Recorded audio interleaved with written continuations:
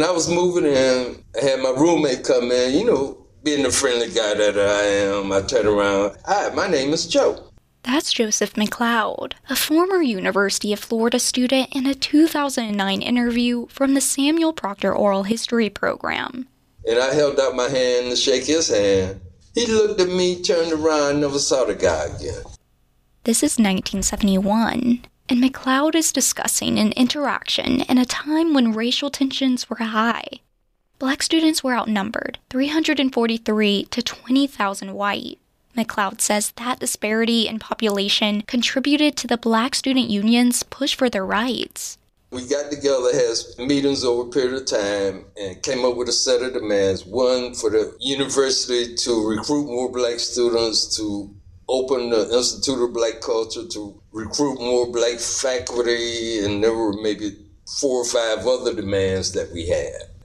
On April 15th, 1971, students went to Taggart Hall to talk with then-President Stephen C. O'Connell about these demands. Another student, Betty Stewart Fullwood, says they tried 3 times to have a conversation.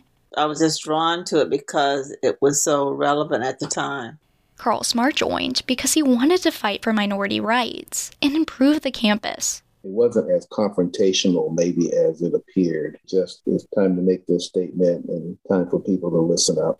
Gwen Francis, another student, says the administration wasn't having it.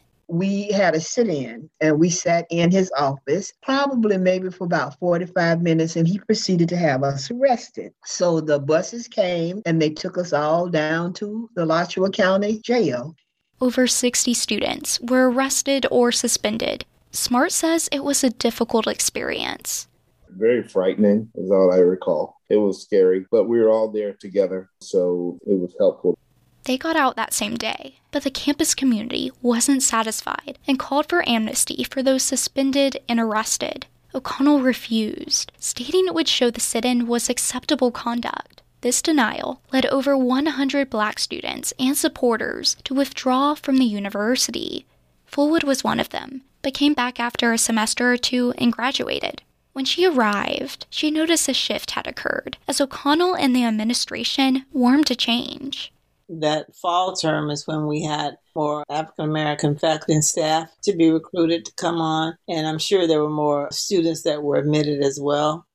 It has been 50 years since that fateful April 15th, but with nearly a year of racial unrest nationally, a lurking question is how far the university has come in improving the Black student experience.